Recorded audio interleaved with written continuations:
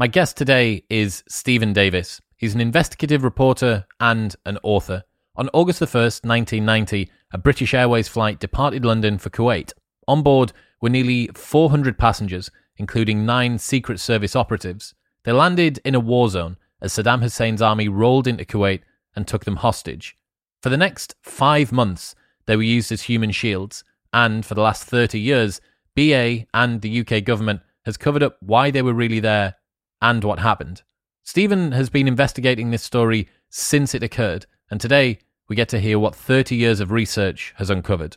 Honestly, this story sounds like a BBC dramatization gone wrong. I can't believe how many high-level people are implicated in this. Margaret Thatcher is lying to Parliament twice about why the plane landed and what time it landed. The captain of the plane turned out to be an MI6 agent. It's insane. The work that Stephen's done has uncovered some very, very scary insights. Before I get to other news, if you haven't already picked up a copy of the Modern Wisdom reading list, you can go and get one right now for free at chriswillx.com/books. There's 100 books that you should read before you die, the most important and impactful that I have ever read, and some that I've probably forgotten as well. chriswillx.com/books. All right, quick maths. The less that your business spends on operations, on multiple systems, on delivering your product or service, the more margin you have, the more money that you keep. But with higher expenses on materials, employees, distribution, and borrowing, everything costs more. So, to reduce the costs and headaches, smart businesses are graduating to NetSuite by Oracle. NetSuite is the #1 cloud financial system, bringing accounting, financial management, inventory, and HR into one platform and one source of truth. With NetSuite, you reduce IT costs because NetSuite lives in the cloud with no hardware required. You cut the cost of maintaining multiple systems because you've got one unified business management suite, and you are improving efficiency by bringing all your business processes into one platform. Over 37,000 companies have already made the move, so do the maths and see how you will profit with NetSuite. Backed by popular demand, NetSuite has extended its one-of-a-kind flexible financing program for a few more weeks. Head to netsuite.com/modern right now. That's netsuite.com/modern.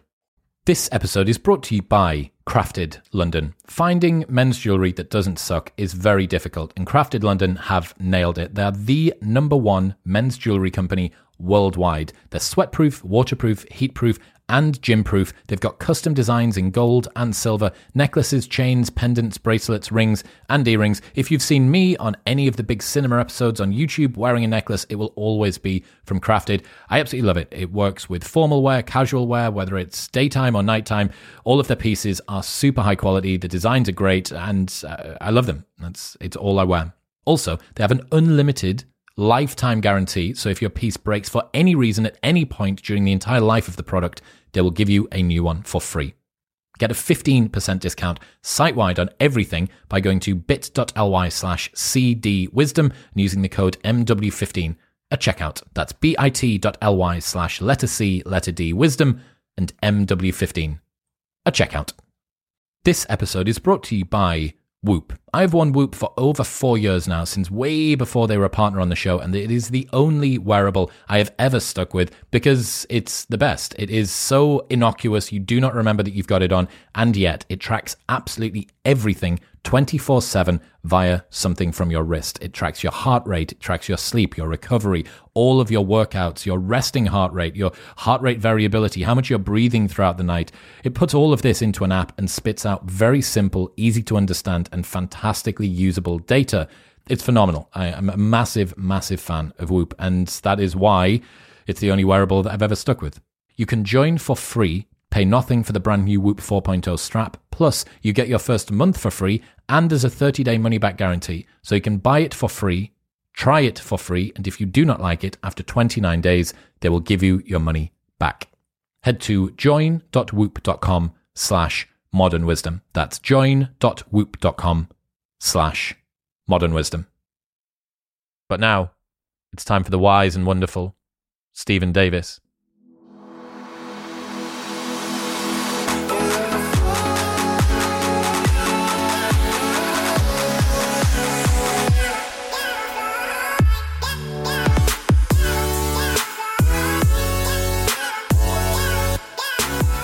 Stephen Davis, Welcome to the show. Thank you very much. Pleased to be here. How long have you been researching British Airways Flight 149? Half my life. I first got a tip-off about this when I was on the news desk of The Independent on Sunday in August 1990, 3 days after the plane landed. And I'm 64 years old now, so 31 years, so pretty much half my life. It's been a long, long journey. What's compelling about this story? Why have you bothered spending 3 decades on it? I'm an investigative reporter. First off, I don't like being lied to. But several things drove me on. These people suffered a double injustice. First off, they were landed in a war zone as a result of a secret mission ordered by Mrs. Thatcher. But secondly, they were denied even the recognition of the terrible things that happened to them when they were in captivity.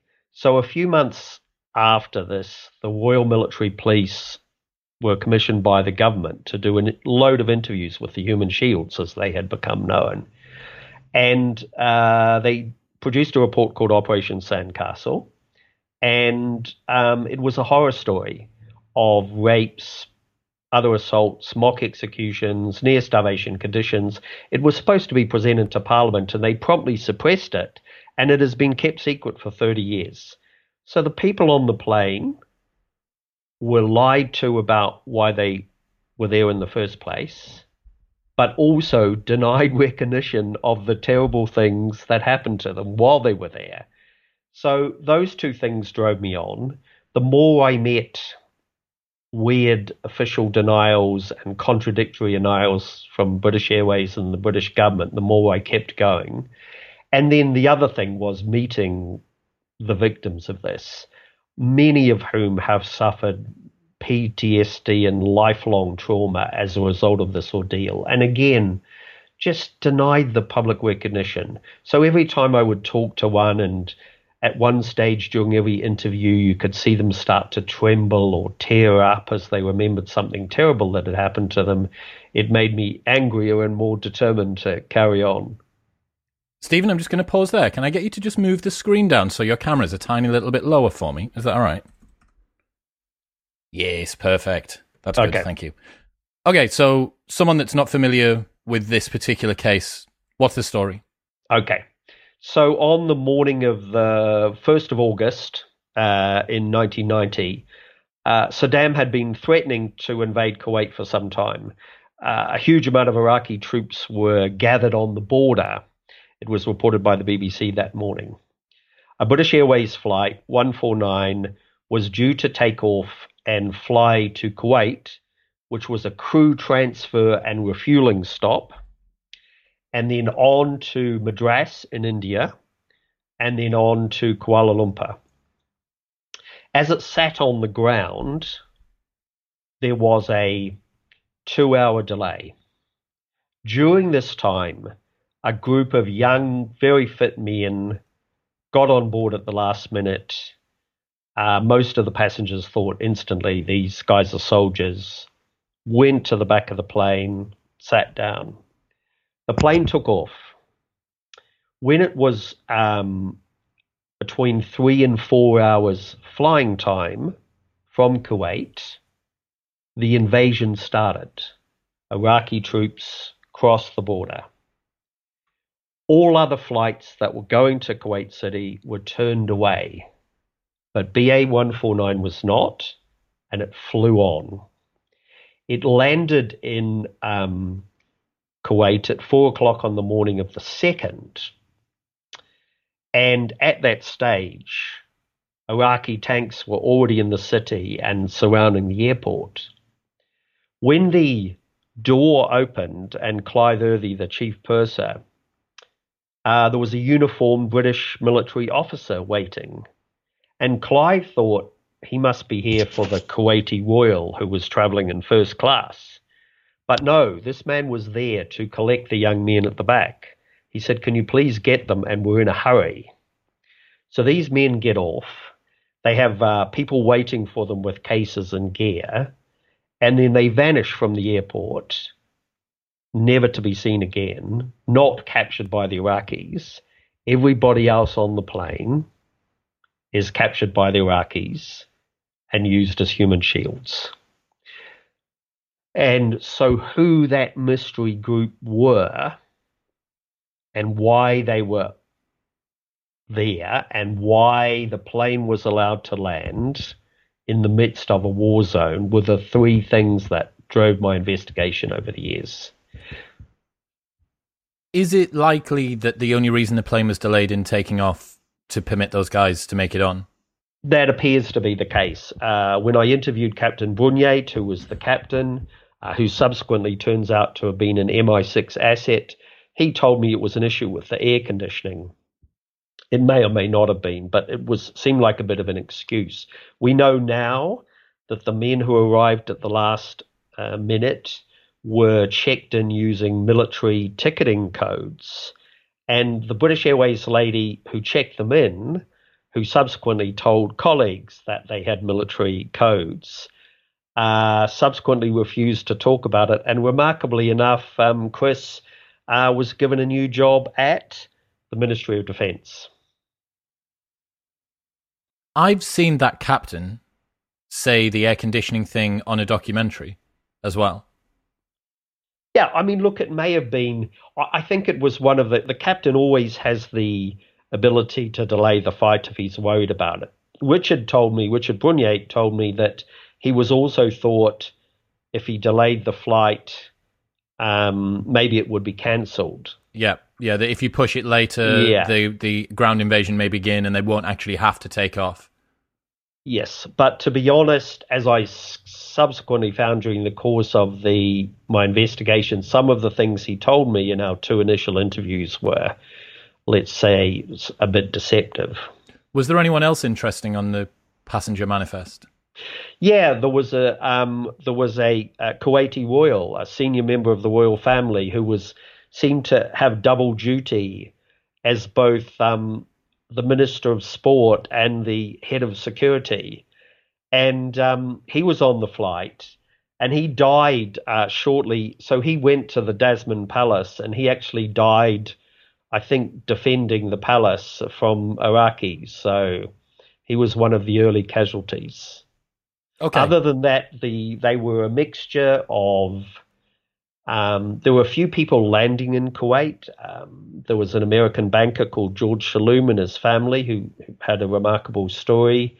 Of course, the crew were getting off in Kuwait, and there was a replacement crew to fly on the next leg.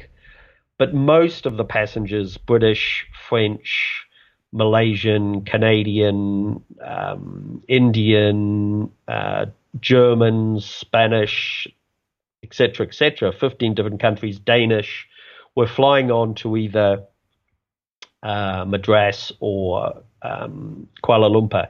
And some of these people made decisions which seemed in the hindsight to be okay, which really proved out to be costly. A couple called the Halkyards, Kiwis, fellow Kiwis of mine, Henry and Daphne Halkyard, who were New Zealanders but also had British passports, made the last-minute decision to fly on their British passports, which meant in captivity they were treated as Brits, not New Zealanders, and that was not a good deal for them. What happens once the passengers are captured by the Iraqis? Well, this was the interesting thing. It was clear originally the Iraqis didn't really know what to do with them. The initial few days, Chris, of the occupation were chaotic, very chaotic. And actually, some people just escaped then by getting in their cars and driving to Saudi Arabia and Jordan. A lot of the troops that were initially occupying Kuwait were conscripts into Saddam's army, not the Republican Guard, who were the elite, the fanatics. And the conscripts were, by all accounts, pretty hopeless, and not to mention, apparently, scruffy uniforms and not very well fed. The conscripts were often hungry. Anyway, so the Iraqis had this prize, a British Airways plane, and all of these people didn't really know what to do with them. So they took them to hotels and they kept them in these hotels for several days or sometimes a week. And that was an interesting example then of spin kind of affecting how people think of a story. So initially, the Foreign Office is briefing, yes, 149's landed in a war zone, but don't worry, the passengers are like having a little holiday. They're sipping cocktails by the pool in the sunshine in luxury hotels. And of course, with spin, often the first version of the story you get out is what is believed. So that became the common belief. And it was true for a few days. As I said, the Iraqis kept them in hotels and they were looked after by the air crew and they were fed but then of course Saddam worked out that he had this prize. And after that, they were sent and often moved constantly and ended up at 70 different places all over Kuwait and Iraq, along with Westerners captured on the ground who became human shields who joined them. And these 70 places were sites which Saddam had identified as potential sites which the Allies would attack if they attacked his country or tried to kick him out of Iraq. So that's where the phrase human shields goes. Saddam put them there in dams and chemical warfare plants. And ironically enough, this was when Saddam actually had weapons of mass destruction programs. And so he put them in places he thought the Allies would bomb. So for a long time, of course, these people thought there would be a good chance they would be killed by their own side. And then they had a hellish time in captivity, most of them. What is this team of operatives doing while everyone's in this first hotel? Okay, so they dispersed. One group were actually picked up by Iraqis, but obviously not a very clever bunch, and talked their way out of it and were let go. How many was there in total of these special operatives? The 9, 4 two-man teams and an intelligence officer. So this is a surveillance operation. It's important to bear in mind.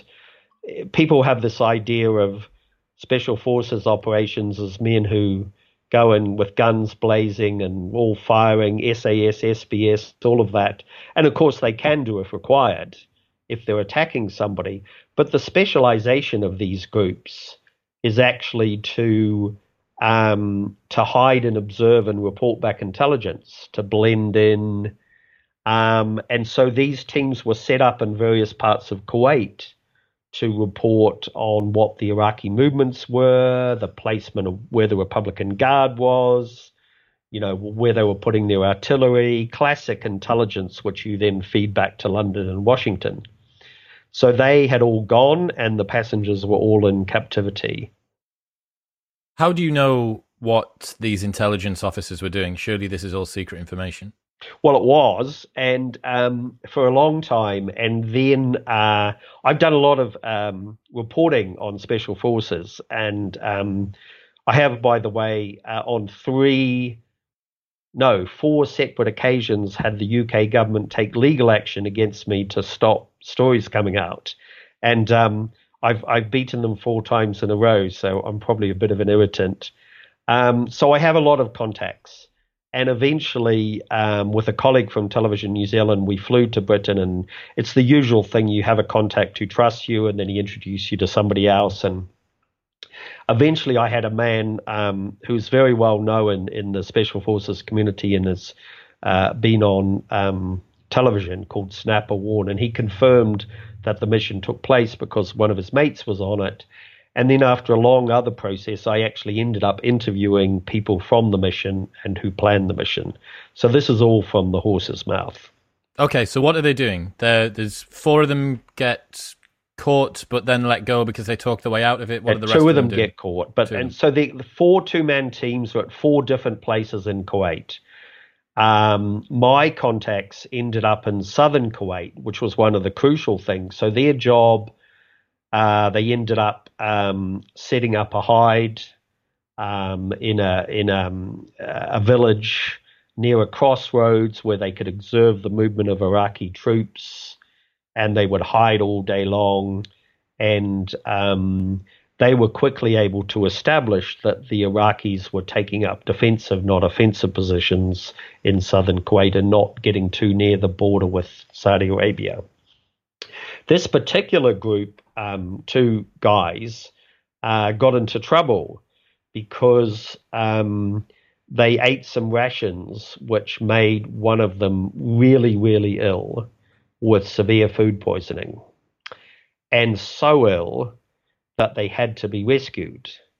And they ended up with one guy dragging his mate across the desert hour after hour to this wadi, where they were rescued by a American Special Forces helicopter and taken to a U.S. warship called the U.S. Antietam, where they ended up in the sick bay.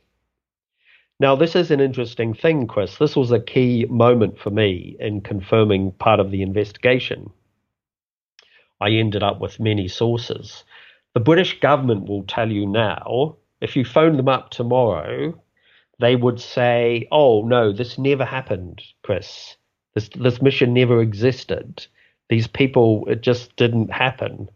But unfortunately for them, I tracked down the captain of the U.S. warship, the Antietam, a wonderful man called Lawrence Eddingfield. He's a pastor now, isn't he? Yes, so he had gone from being captain to being a very senior planning man at the Pentagon, and then a vicar at a church in San Diego where I went to talk to him. So a man of completely and utterly unimpeachable reputation. And unfortunately for the Brits, Lawrence decided to tell the truth and confirmed every single part of the story. He visited the men in the sick bay. He knows exactly what happened. He had them on his ship. They were picked up by this rescue helicopter. They'd arrived on 149. So we're in this weird business now. Sometimes, I mean, look, I'm not a person who is opposed to national security on legitimate grounds. Clearly, special forces and spying, there has to be a degree of secrecy. And a lot of my contacts, would say adamantly that's the case. But sometimes it becomes absurd. 30 years later, they're still denying it. When I have an on-camera confirmation from the US captain. So, yeah, it becomes a bit crazy, really. What are the conditions of the passengers at this point? Okay, so it was luck of the draw. So first off, how you were treated depended on whether your country was seemed to be aggressive in intent towards Saddam or not. And I had a memorable conversation recently with one of the stewardesses. So she described being in the hotel and Iraqi troops came in and they had two lists. And then they got all the passengers and they divided you on the left, you on the right, which of course has a lot of sinister historical echoes. Especially with some German people on board. Yeah, precisely. Absolutely. But this woman said, so she realized that the people on the left were mainly white and Americans and British and so forth. And the people on the other side were Indians and Malays and others. But the funny thing, not amusing in retrospect, but she thought to herself, she looked at the other group and thought, oh, those poor people, they're going to be really given a hard time. And we're all right because we're on this side. And in fact, it was the exact opposite, of course. The Indians and Malays were better treated and let go early. So Saddam had, this sort of, as it were, I don't know whether I can say it on your podcast, shit list, effectively. And then the French, for a long time, there were a lot of French passengers captured, over 50. For a long time, they thought that they were going to be okay because Mitterrand was refusing to join Bush's grand coalition. And then suddenly one day there's an announcement that Mitterrand and the French have joined, and they're suddenly plummet into despair because that puts them in the bad category, not the good category. Right from the start, of course, the British and Americans were prizes because Thatcher was gung-ho and saying, yeah, we're going to kick them out, we're going to invade. Bush was saying, I've drawn a line in the sand, his famous quote. But other countries, people who had Irish passports were okay. So it was a real mixture in terms of nationality. And, of course, the Iraqis also reacted to every single thing that Bush and Thatcher said. So at one stage, the passengers heard to their horror, somebody asked Thatcher a question saying, the fact that all these human shields being held in Iraq and Kuwait, will it stop you taking military action? And Thatcher said, oh, no, we won't. And so saw the passengers all thinking, well, that's great. We're going to be bombed. That's just terrific. And at that very moment, by the way, in one of the camps, in a couple of the camps, Iraqi troops turned up and started digging big trenches. And eventually the passengers were told by some friendly guards, oh, we're very sorry, but when the invasion starts, we're to shoot you and dump your bodies in these trenches. So how you were treated, first off, was dictated by geopolitics. And the other part was really the luck of the draw in who held you, who was in charge of your captivity. So if you were in a camp run by the Baathists, who were the real hardliners, you got a very hard time indeed. And one of the most shocking stories I heard was some people in a camp who were taken out of the camp in the middle of the night, driven out in the desert, made to get out, given shovels, made to dig a deep trench, made to kneel in front of the trench, soldiers lined up behind them. And of course, by this stage, the people are convinced they're going to be shot in the back of the head and dumped in the trench. And then there's a click, and the Baathists fall about laughing. It was their idea of a joke, psychological torture. So you could end up in a place like that.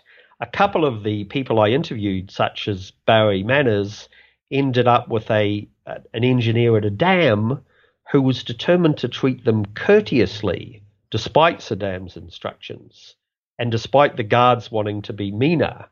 So he took a great risk. I mean, he actually invited them to tea at his house and did what he could, tried to give them food. Barry became lifelong friends with this man, which is rather nice.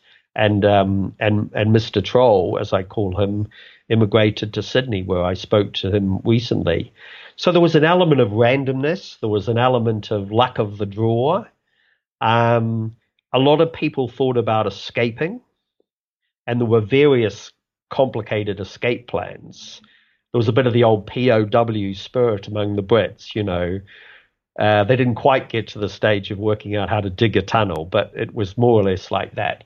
But when they heard that Douglas Cosgrave, who was a Brit who had decided to try and drive out, ended up being, his car was riddled with gunfire by Iraqis and he was killed. That kind of put a damper on Was he one of the passengers? No, he was captured on the ground. Got you. But my book, Operation Trojan Horse, of course, includes the stories of all the human shields, both the ones who arrived on 149 and the ones who were captured on the ground. But that was quickly communicated to everybody, and after that, they had to be pretty careful. A lot of the Iraqi guards were pretty trigger happy. They would pull their weapon, at one stage, Barry Manners told me he lost his temper and started shouting at the guy. He just had enough. He started shouting at the guards, and the officer just got it pointed at Barry and was going to shoot him till other people calmed him down. So it was a terrible ordeal. And as I said, what really has made me cross over the years is, hopefully it's changed in the last week or so, but people didn't realize what a horrible time these people had. And some people used to say to them, oh, when they got back, oh, well, you're safe and well. You had a bit of a holiday, terrible. There's one passenger who was 14 years old, and Jennifer Chappell, and she has suffered lifelong depression and mental health problems. She's literally never recovered from her ordeal, as of others. Didn't the captain try and hide somewhere, the captain and some of the crew? Yeah, so this is a controversial moment. So at one stage, Bournier decided to escape, and he did so. And he took a few of his crew with him, not all. And it's fair to say, I wouldn't judge the man not having walked in his shoes in that difficult circumstance. But it's fair to say that a lot of the passengers felt completely abandoned, the captain deserting the sinking ship. And I had a very interesting conversation with Richard Bournier about this when I was interviewing him. So he escaped and ended up with the Kuwaiti resistance. And I asked him, I said, Richard, how did you find the Kuwaiti resistance after you escaped? And he said, well, I walked out of the hotel in my shorts and T-shirt, and I knocked on a few doors, and I found them. And I was sitting in his living room at the time, and there are certain moments as a journalist when you're looking at somebody and they're not telling the truth. And he was looking at me, and I knew he wasn't telling the truth, but clearly he wasn't going to say anything more. The idea of this Englishman knocking on doors in an Iraqi-occupied city and saying, hello, is anybody from the Kuwaiti resistance here? That's the most British way to do it, though. If you were going to do it is. Excuse me, is anybody in? Yeah. Is this the Kuwaiti resistance? I'm looking for you at the moment. But it's absurd. And the Kuwaiti resistance was subject to the most brutal repression. And when I read Richard's diary, actually one of the resistance people helping him was brutally captured and tortured. One of the great untold stories about this, by the way, is the incredible heroism of the Kuwaiti resistance, many of them young women. So Richard's escape, in fairness to him also, he had, obviously as an MI6 asset, he had reason to be worried about being captured. And he also had a reason to be worried about being captured, funnily enough, because of his dad. So at one stage, the Bourniers lived in Baghdad, and his dad was a businessman who apparently had fallen out with Saddam Hussein.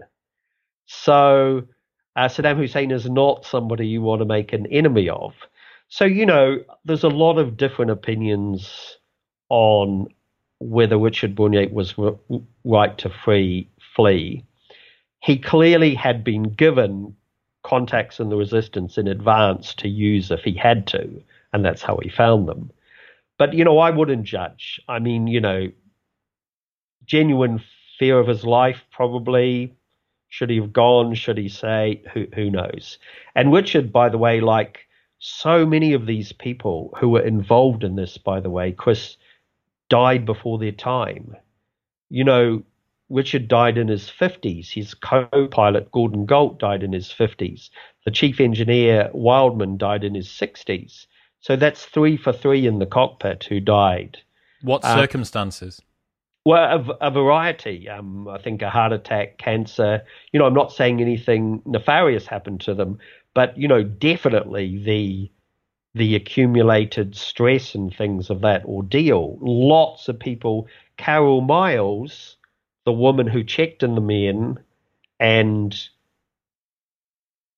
kept the secret, she died before her time. Mike Longdon, the controller at BA on the day, a man who I would have loved to have interviewed, died of a heart attack just a few months later. Many of the passengers who've suffered mental health problems or physical health problems have died early.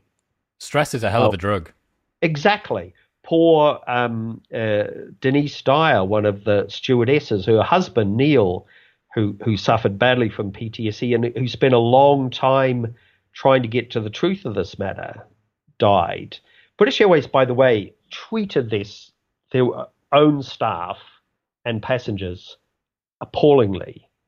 I mean, when several of the staff tried to write books or find out the truth, British Airways threatened them.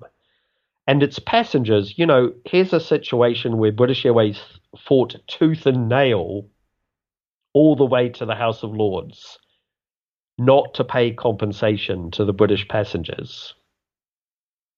At the same time, it turns out they got a massive insurance settlement from their plane. Now, their plane was not destroyed by the Iraqis, as we've been told for years. It was sitting intact on the runway. It was destroyed by the US Air Force, deliberately. So here's British Airways denying any compensation to its passengers while pocketing a large check because, the Allies blew up their own plane. Amazing. You knew this, right? Because there's this very famous photo, the back of a blown off tail of the British Airways flight.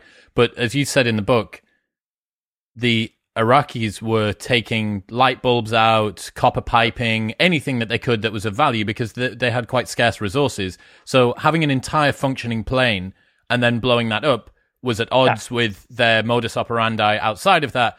So it looks like the Americans blew up the British plane at the request of the Brits, almost certainly. Yeah. I mean, it always struck me as being unlikely. Remember that it couldn't have been accidental. I mean, remember BA-149 was literally sitting there by itself at the airport. It's not like it's next to a military target or surrounded by other things. It's sitting there on its own and for weeks and weeks and weeks.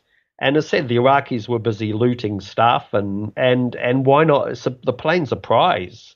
Why not just fly it back? Or alternatively, just leave it there. Take it as a trophy, yeah, exactly. As a symbol. And suddenly it ends up as this wreckage. And as I said, it really always struck me as unlikely that it happened. And then I had two different sources, one in the US and one in Britain, confirm that it was blown up by our lot, as it were. How did the passengers get back? Because they're distributed, right? You've got 70 different locations. You've got some of them in hiding with the Kuwaiti resistance. What happens to get them back to the country? Well, a lot of different things, really. First off, there were some early releases of various nationalities who Saddam thought should be on his side. Malaysians and Indians and others got home reasonably early. Then a lot of the passengers used to call them, the human shields used to call them celebrity visits. People get turning up in Baghdad to be captured on camera talking to Saddam Hussein, negotiating the release of hostages. Jesse Jackson turned up. I think Edward Heath went. Tony Benn went. Who are these people? Jesse Jackson's the American, well-known African-American politician and civil rights campaigner. And Heath, of course, is former British Prime Minister. Benn's a British politician. Anyway, the celebrity visits, they turned up and there was this great photo opportunities and then Saddam would release a few people so they could go home. The passengers were very cynical about this exercise, as they were about the Iraqis used to run this television program called Guest News, and the passengers would be gathered, and Saddam would turn up with an Iraqi crew and hear that all these happy people, the benefit of our wonderful hospitality.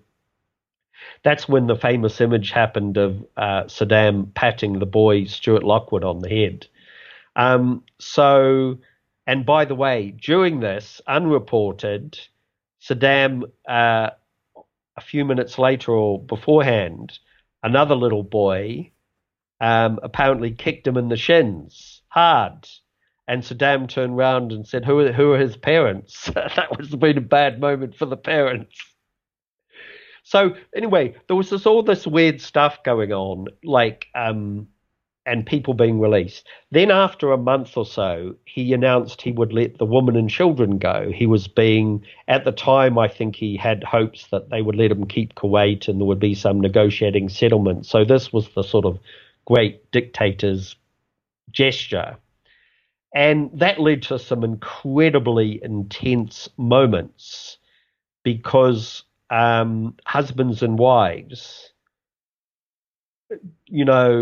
does the wife go and the husband stay? The husband, of course, had no choice, but the wife had a choice. And I'd one amazing description in a camp where a lot of couples were kept. There was this long, after they heard, there was this kind of long night of intense, emotional, whispering conversations where husbands and wives decided, and then incredibly painful departures. Some of the wives decided to stay with their husbands. They didn't all go? No. The Halkyards, Daphne and Henry, Daphne decided to stay with Henry. And when I interviewed them, and I interviewed them on camera 7 years later, when they talked about the moment, just the memory of it, Daphne had tears in her eyes, and Henry was very emotional and said, look, I will forever be grateful to her for staying with me. But of course, I think he also constantly had doubts about whether it was the right thing to do, as you would, a natural human. Was this the right thing to do? And Henry, by the way, his daughter, Rowan, said he never, ever recovered from this, ever. And he died a few years later. Daphne died recently. So, yeah, these tremendously intense and emotional decisions. So that happened. Then, of course, Saddam had a whole package of men and a few women. And often, by the way, Chris, they were moved around. So some of them, they were shuffled around in the middle of the night, not knowing where they were going. And they'd be at an electricity substation, so they recognized. Sometimes they didn't even know where they were because they were shoved in at night in sheds, and the windows were. So they could have been anywhere. Another time, their bus turned up at something which was obviously to do with chemical warfare. So that was particularly scary for them. They were only a few, imagine that being bombed. I mean, just absolutely horrendous. They had to live with that. The quality of the food deteriorated. The attitude of the guards deteriorated. It was clear they were going to be killed if there was an invasion. So for several months after that, it was even more hellish for those who were caught behind. Then Saddam Hussein, of course, in many ways was a very odd individual in his decision-making, as we know. For instance, why would anybody pretend to the West he still had weapons of mass destruction programs when he didn't? Which, if he'd owned up to it and allowed them to inspect it, it would be no 2003 Gulf War. But also, in a decision which nobody to this day ever understands, in December, as the war build-up was in full swing, and the Westerners were seriously worried, the Western military planners were seriously worried about these hostages. They had, the SAS and Delta Force had drawn up possible rescue plans, put in special forces teams and try to get them out before the war started. So there's no boots on the ground yet at this stage? No, Yep. No, it's a build-up to war. But they decided it was impossible. They didn't really know where everybody was. And this would have been 70-odd simultaneous special forces rescue operations. So they had to abandon it. So Western planners, military planners, their planning was really made difficult by the presence of these human shields, which was Saddam's intention. Should we bomb this dam? Should we bomb this other place? Here's a place we probably should bomb, a bridge, but we don't know whether the human shields are there or not. They had some locations identified and others not. If the Marines storm into this beach at Kuwait, should we first shell these hotels and gun emplacements? Maybe not, because there are hostages in that hotel. So all these incredibly difficult decisions. And Saddam had a trump card to play. Now, Thatcher and Bush kept saying it didn't matter, but it mattered to the military planners. And there is quite a history, Chris, of prisoners of war being killed in bombing missions. Famously, years later, it was revealed in Hiroshima and Nagasaki, hundreds and hundreds of Americans were killed. They were held as prisoners in the cities. So here's the situation. And then in early December, before the war started, Saddam, I don't know, woke up one day and made a public announcement that he was letting everybody go. And the military planners were overjoyed. This removed a whole set of problems that they then didn't have to think about. Nobody knows why.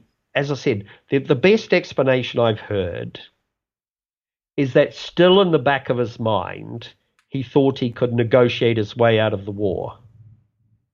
The war started, by the way, in a dispute about an oil field, which is half in Kuwait and half in Iraq, the proceeds of the oil field. That was one of the main issues. So the best explanation for this inexplicable decision was he thought, I'll make another gesture. I'll have the world on my side. I'm a man of peace. Excuse me. I'm a man of peace. And this will help me as a negotiator. But whatever the reason was, all the men got let go, brought home. There were these tremendously emotional reunions. But then everybody forgot about them. It's classically the media where we, often for big stories, we can only concentrate on one big thing at a time. And I remember even at the Independent on Sunday, I was really interested in investigating these people. But by December, the war was coming. And the invasion was coming. The Gulf War was coming. Desert Storm was coming. So we all got interested in that.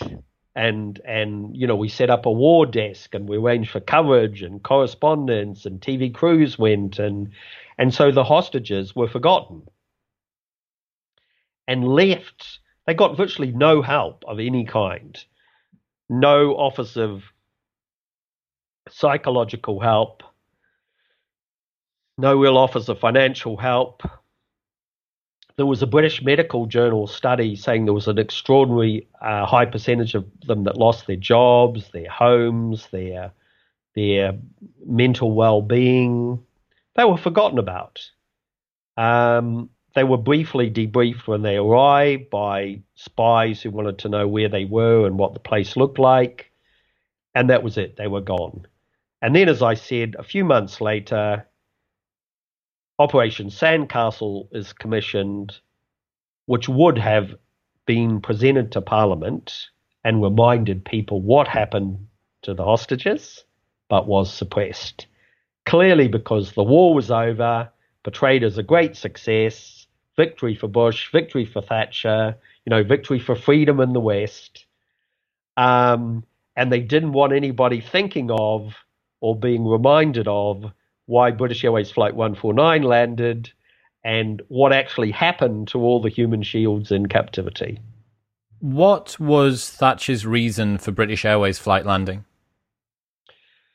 Was basically a favor to the Americans to get an observation team on the ground in a hurry so they could keep an eye on the the Iraqi troop movements in Kuwait. What was her public statement about it, though? What was her justification? She can't have said that to the public.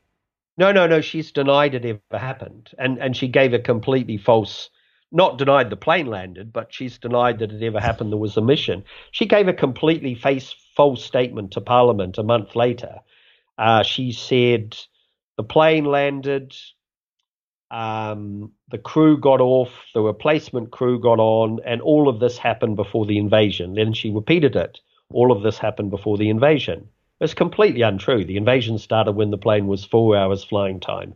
And she knew on the day. I have the actual intelligence flash messages which went around in London and Washington. So a month later, she's lying about it. And then the lies and cover-ups have been perpetrated ever since. It's fair to say the people I've talked to from the team on the ground felt it was a military success, that they delivered valuable intelligence on the Iraqi troop movements and they helped. But they have a conscience about what happened to the passengers. You see, one of the things, often things in history, Chris, as we know, are cock-ups and not conspiracies to an extent. And it's important to understand when they originally drew up this plan, the team who were going in were told that the Kuwaiti military would hold out for between 3 and 5 days. When the Iraqis crossed the border, as I explain in Operation Trojan Horse, the Kuwaiti military collapsed like a pack of cards in a few hours. The Kuwaiti royal family took off to Saudi Arabia in a long convoy of Mercedes and Range Rovers without leaving any instructions for the defense of their country.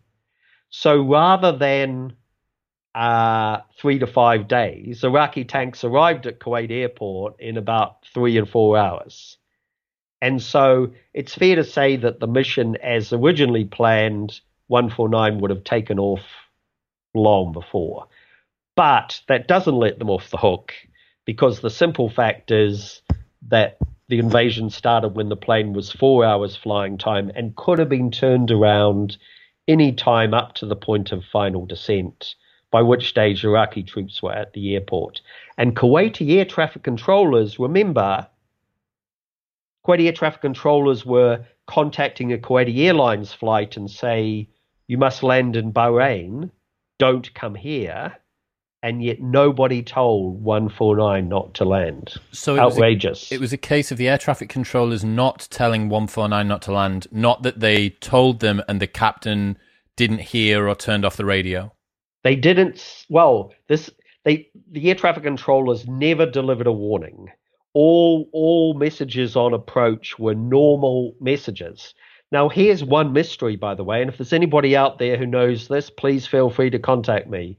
One mystery I've never been able to solve is why Kuwaiti air traffic controllers, who had radar with all the approaching planes or flights, why would they say turn away to one plane and not another? I mean, they're responsible professionals doing their job. Why would they do that? The best explanation that I've heard, and I haven't had it thoroughly sourced enough to put it in the book, but I didn't, but it's plausible, was that the Brits, because there was a big British military liaison team in Kuwait, the Brits had put somebody in the control tower, effectively taking it over, to make sure no Kuwaiti air traffic controller said to 149, oh, you better turn around here, because they wanted the plane to land. And all of this was to facilitate getting those 9 men absolutely onto the ground.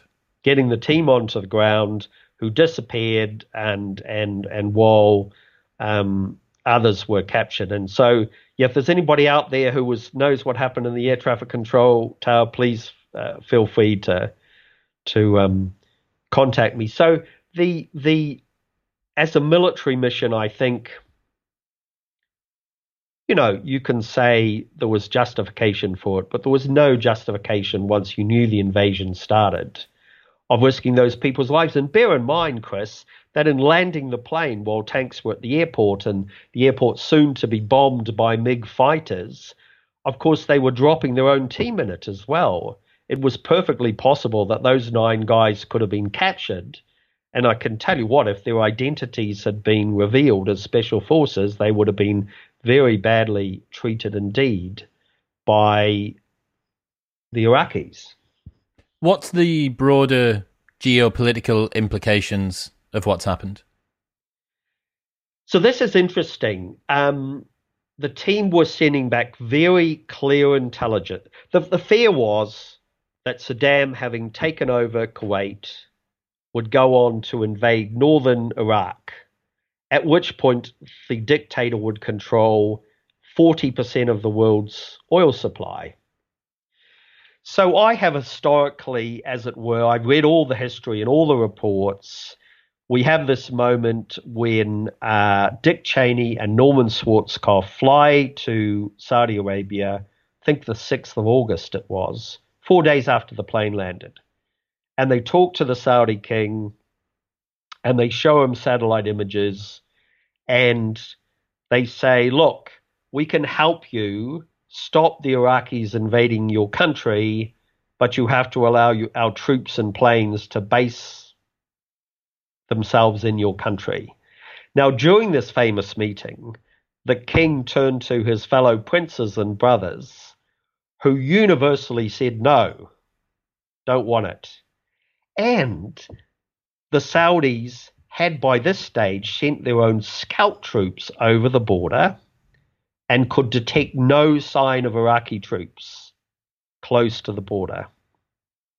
And by this stage, the teams who had landed on 149 were sending intelligence back saying there's no evidence they're adopting offensive positions. And it turns out there was satellite imagery taken by the Russians, but apparently quite accurate, and broken by an American newspaper at the time, although the story was ignored, that the Iraqi troops weren't in offensive positions. So they had all of this suggesting that there was no need for American troops on Saudi soil. And everybody telling the king, don't do it. But Cheney and Schwarzkopf saying, oh, you might be invaded by the Iraqis. We can help you. Let our troops in. So for some reason, the king said yes. They were so surprised, by the way, that Schwarzkopf said he nearly fell off his chair. And Dick Clark, who was in the meeting, a senior State Department guy, said, we were shocked. We never expected them in a million years to say yes. So the Saudis had had a previous offer from a man who went to the Saudi defense minister, a rich Saudi, and said, I will raise an army of holy warriors, 100,000 strong army, and I will kick Saddam out of Kuwait City for you. And this man, when he found out that they had allowed American troops in instead of his offer, this man, Osama bin Laden, swore revenge. And of course, on 9/11, carried out his threat. There would have been no 9/11 without American troops on Saudi soil. And Dick Clark, in the book Trojan Horse, you will find a remarkable comment from Dick Clark, who's an expert in this field, saying actually 30 years of chaos and destruction in the Middle East, including the Gulf War, including ISIS, including failed states, all comes from that crucial decision to have American troops on Saudi soil. So the significance of this is immense, much wider than just the hostages. And curiously, this is one of the unexamined parts of history. People just accepted at face value that Cheney and Schwarzkopf were presenting a proper case and presenting the accurate intelligence. As we know now, of course, there's a long history of misuse of intelligence in these areas. But this is huge. This is where history changed gears. And my closing sentence in Operation Trojan Horse is, if the secret team that had gone in on 149, if their intelligence had been acted upon and there'd been no American troops allowed in, the world would clearly be a safer, more peaceful place now. Clearly. Do you think that Cheney and Schwarzkopf were lying about what the British intelligence officers were feeding back? Were they a culpable insight on the ground that was allowing them to say, we've actually seen it, British have got some intelligence officers that are down there, this is what we're being told?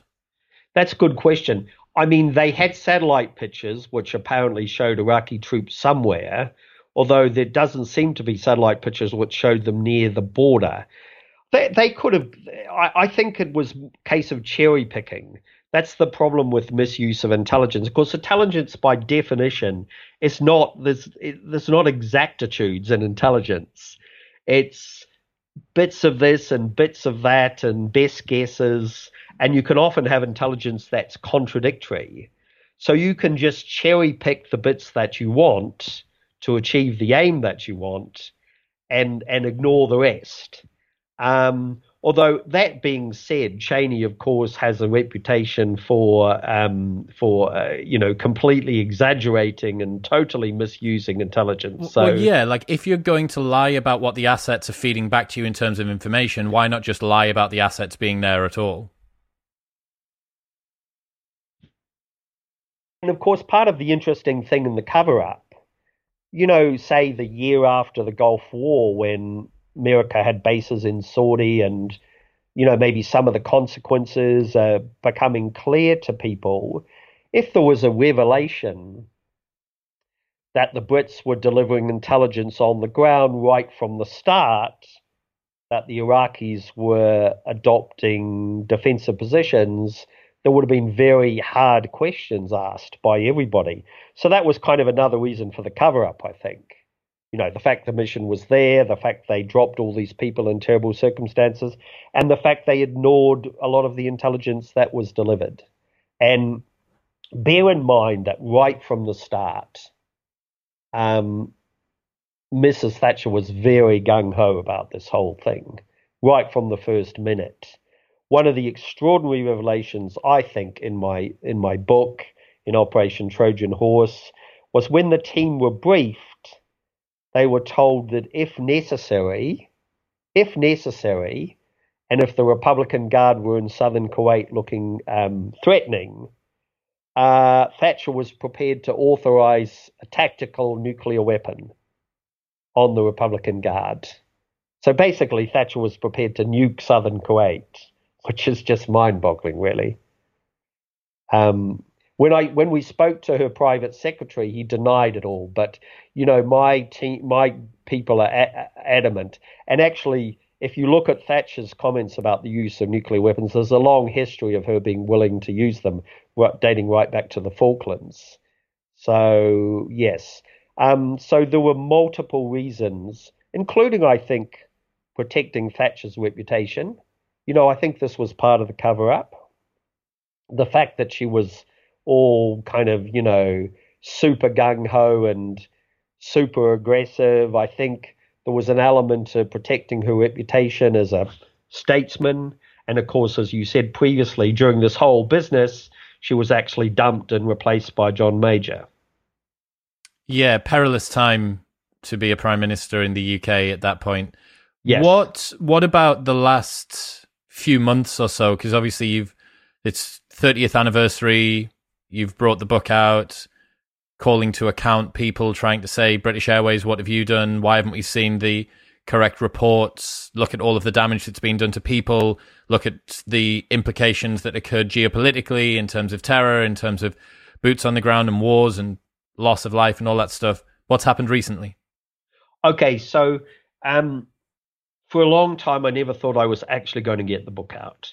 The previous efforts had been actively frustrated. I'd been deliberately sent misinformation and disinformation to disrupt the process years ago. And unfortunately, most of the media had given up on this. So for the last 15 years, I've carried out my investigation in my own time. The fantastic New Statesman and its great editor and friend of mine, Peter Wilby, ran a piece by me about 16 years ago about this, but most of the media had given up, put it in the too hard basket. So I kept going and got a publisher and an American publisher, and we arranged this reunion on August the 2nd, which it was supposed to be a 30-year reunion, but the pandemic put paid to that. So it was August the 2nd, just gone. And so I appeared at a press conference. Alongside me, remarkably, was a retired MI6 officer called Tony Pace, who courageously had agreed to appear to back the passenger's case. I mean, this is unheard of. MI6 agents are bound by a lifelong Official Secrets Act. They can go to jail for revealing things. Tony was the man who, so British Airways have claimed for 30 years that the briefer at the Kuwaiti embassy said it was safe to fly, and so they flew. Tony Pace was this briefer, and he says the opposite. He didn't tell them it was safe to fly at all. He specifically said if you have a plane going through after midnight, it could get caught in the Iraqi invasion, which the plane was due to land at 4 a.m. So faced with that warning, by the way, from the briefer, no airline in its right mind would have flown to Kuwait, but British Airways did. So here is Pace breaking his silence, appearing in the press conference alongside me, risking prosecution under the Official Secrets Act, a very brave man. So here we are. We have the press conference. There's me and Pace and some of the other human shields. Lots of media, which was great. The charming Jon Snow, who interviewed me afterwards and ran a good piece, the BBC. In a weird moment, by the way, when Tony Pace met Jon Snow, Tony said, "I know you." And the two of them were in a church choir together at 12 years old. How weird is that? Of all the things, my MI6 contact, Jon Snow, turning up at a press conference in a choir together at age 12. Anyway, after the press conference and after the interviews, to be honest, obviously adrenaline was pumping. To be honest, I felt overwhelmingly melancholy. And I had to go and sit upstairs in a room by myself for a couple of minutes. And I started to worry whether I had raised the hopes of these people. I mean, there's a demand for an apology. There's a demand for the release of documents. And I thought, have I raised the hopes of all of these people beyond what's achievable? Because, well, I can tell you for a start, they will never admit to the deniable mission. Actually, governments of all stripes, Tories and Labour, like the ability to do this black ops stuff. So they're never going to own up to that in 100 years. British Airways will never own up to what they did because they'd be facing tremendous financial claims. There is, I think, a chance that we'll get Sandcastle released under the 30-year rule. And so it should. There's no earthly national security reason now for not telling people what happened, the suffering that these people suffered 30 years ago, is that there's no reason whatsoever. Anyway, I sat there thinking to myself, I really hope I haven't raised their hopes too high. Anyway, then I went upstairs and all the human shields had gathered in another room. We were put on a lunch for them in a reunion. And I walked in and they all just came over to me one by one to hug me and say, thank you for bringing this to the public attention. And, to be honest, a lot of them were crying and so was I. And then I thought it's okay, And since then, by the way, I've had so many other people come out of the woodwork and email me, people on the plane who I hadn't even talked to before, saying the same thing. So, at least I have the satisfaction after 30 years' work of the many more people knowing what happened to the human shields of the Gulf War than did before. So after that, I ceased being melancholy and felt reasonably cheerful again. And in fact, we've got now a major podcast in preparation next year, which is going to be the story of the story. And also, I have a fantastic scriptwriter called Matt Orton, who's one of Britain's top scriptwriters, and a production company called House Productions working on a TV drama.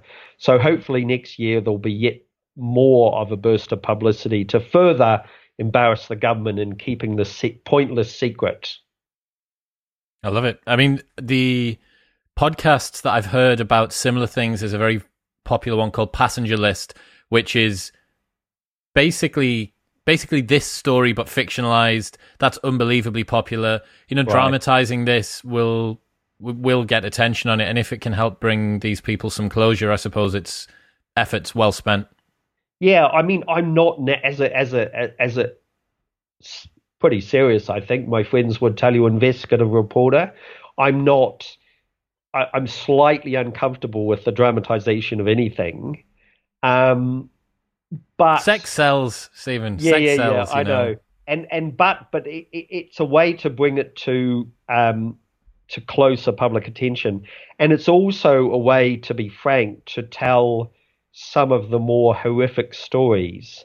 I mean, in some of the more horrific cases, I have, of course, not identified the people who were the victims. Terrible things happened to people while they were there. And so when we dramatize it, we can, of course, show people the terrible things while creating some kind of composite character to represent. I guess in that way it's helpful. But yes, you're right. Look, it's the modern world, and I'm a little old-fashioned about some of these things. So, you know. Stephen Davis, ladies and gentlemen, Operation Trojan Horse, the most shocking government cover-up of the last 30 years, will be linked in the show notes below. Where else should people go? Is there somewhere they can go to sort of keep up to date with developments around this? Yes, so obviously the book is hardcover and it's available on Amazon. The audio book is out now, but you can also look at my site, stephendaviswriter.com. StephenDavisWriterAltogether.com. And if people so one of the things this experience taught me was a real interest in misinformation and disinformation. So I've actually developed a course about that. I teach it at university in New Zealand, University of Otago. I have a tremendous interest in the use of misinformation and disinformation. And if people want to read how misinformation and disinformation was used in this particular story, if you go to my site and you will find a headline called Misinformation and Disinformation, click on that and you will read quite an interesting case history. So I'll be updating that site when I finish my 2 weeks worth of interviews with people like you, and we'll be continually pushing for, there's some suggestion of new legal action by the passengers. I'm going to keep going pushing for the truth on this, Chris. Stephen, thanks very much for today. Brilliant. No trouble.